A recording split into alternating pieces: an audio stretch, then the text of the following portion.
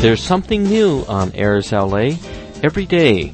My name is Dr. Bill Takeshita, and I'm the Chief of Optometric Services at the Center for the Partially Sighted in Los Angeles, California. Each Sunday, we're going to bring you tips and tricks that we hope will help you to cope with low vision. Today, we're going to talk about tips and tricks to help you to get dressed.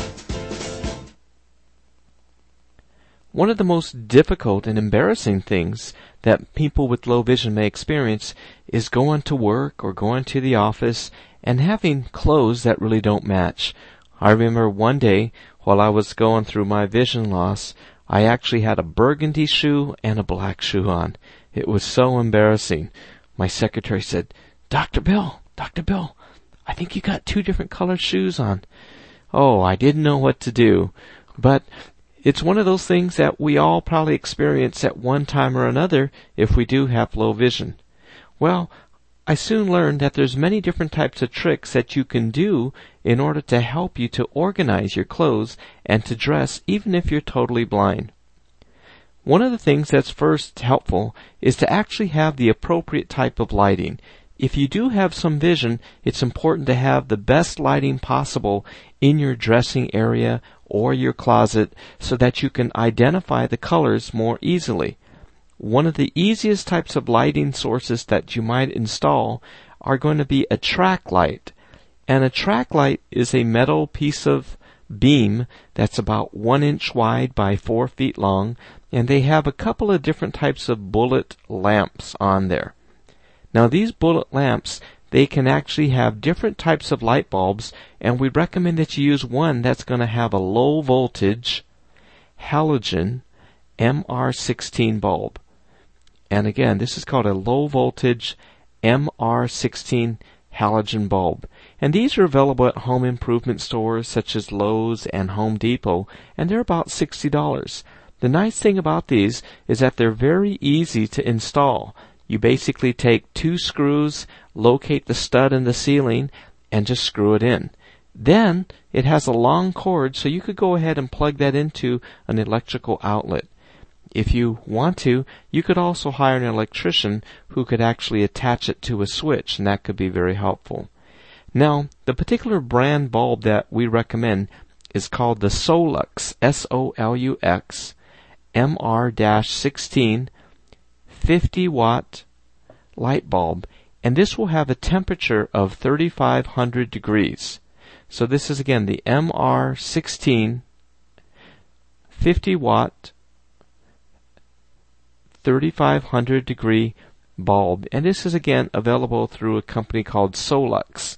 So if you go to www.solux.com, you could find them.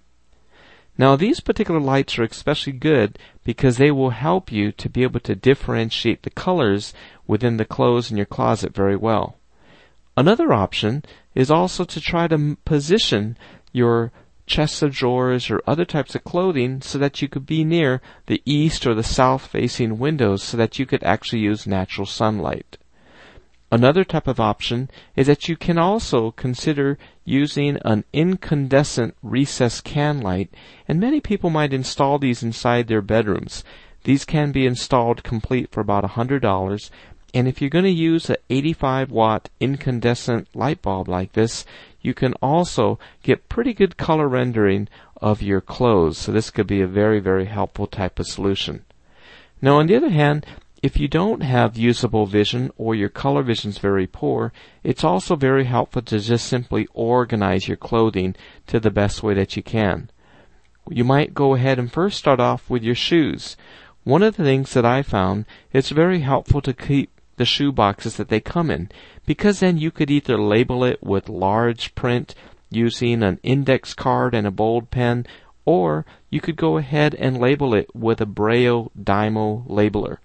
And these are little types of Dymo tapes that you could go ahead and type just a couple of letters on there so you know if it's going to be a blue shirt or it's going to be a black shoe or a burgundy shoe or what have you. These particular types of labelers are very helpful. And these are again available at www.shoplowvision.com or www.maxiaids.com. Now, once you go ahead and say, for example, that you have organized all of your shoes so that you do know which shoe is what color, you could then also organize some of your socks. Some of the things that I have found to be easy is that I basically keep shoe boxes underneath my box that has the shoes. So I know that all of my black socks are going to be in that box that's underneath the box that has my black shoes. And the socks that match the burgundy shoes are underneath the box that has the burgundy shoes. And lastly, underneath my sneakers, I have my white socks. So that's a very easy way to organize that when you initially have help. Another thing that I've also have found to be helpful is that I often am going to use a same type of sock whenever I'm going to be purchasing one of a particular color. So for example, my white athletic socks, these are usually going to be much thicker than my dress socks, so I can organize things. I could always buy that same type of athletic sock, and I could feel the thickness, so I know that that is a white athletic sock. Then I typically am wearing black pants, so I do have many black socks. And for that purpose, I usually will purchase a particular type of black sock that actually goes over the calf. And these are thinner, and so when I feel a long sock that is thin, I then know that these are my black socks. And then the burgundy socks are actually somewhere in between. So this is one way of trying to organize things that way. Another thing that I do is that after I remove the socks at the end of the day, I actually will use a safety pin, and I will actually safety pin them together. What this does, this prevents them from getting mixed up when they're in the washer and the dryer, so it makes it very easy for me to find them. After I pull it out, then I know that these two socks are going to match. Another thing that I do is that I will typically put one safety pin on the black socks and two safety pins on the socks that go with the burgundy shoes. And this is a way that I could also use the safety pins to differentiate the colors. Now the next thing goes for the different types of pants and things that I wear. And I'm kind of a boring person, but I usually have typically black, charcoal gray, and I also have some brown slacks. So I keep the combination of the safety pins very consistent. Now in this case, because the majority of my pants that I do have are black, I just basically decided to have no safety pin on the black. And then I have one safety pin on the gray. And then I have two safety pins on the burgundy or brown types of pants. So this goes, again, to match the coating system that I have for the socks.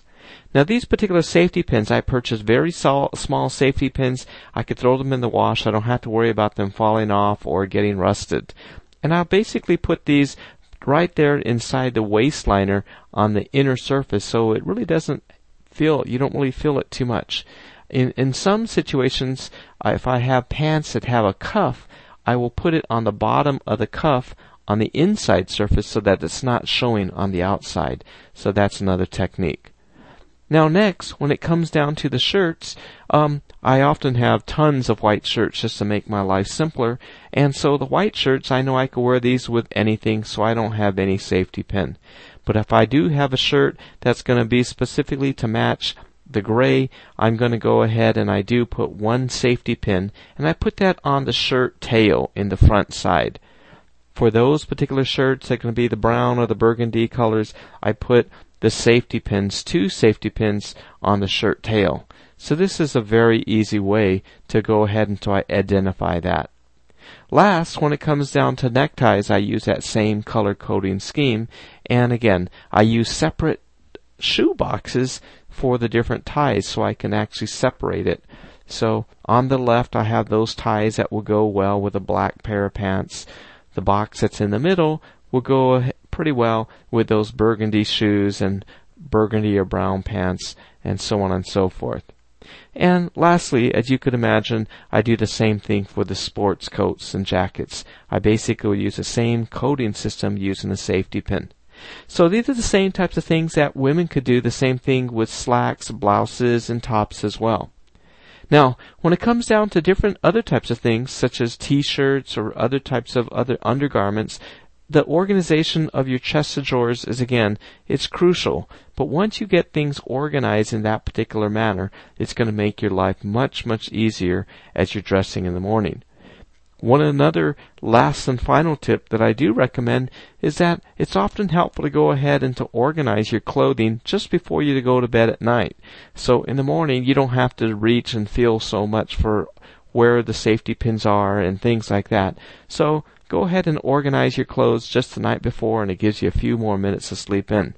So I hope that these tips and tricks were helpful to you, and we hope that you tune in next week for more with Coping with Low Vision. This podcast is intended solely for the use of the blind and the print-impaired audience.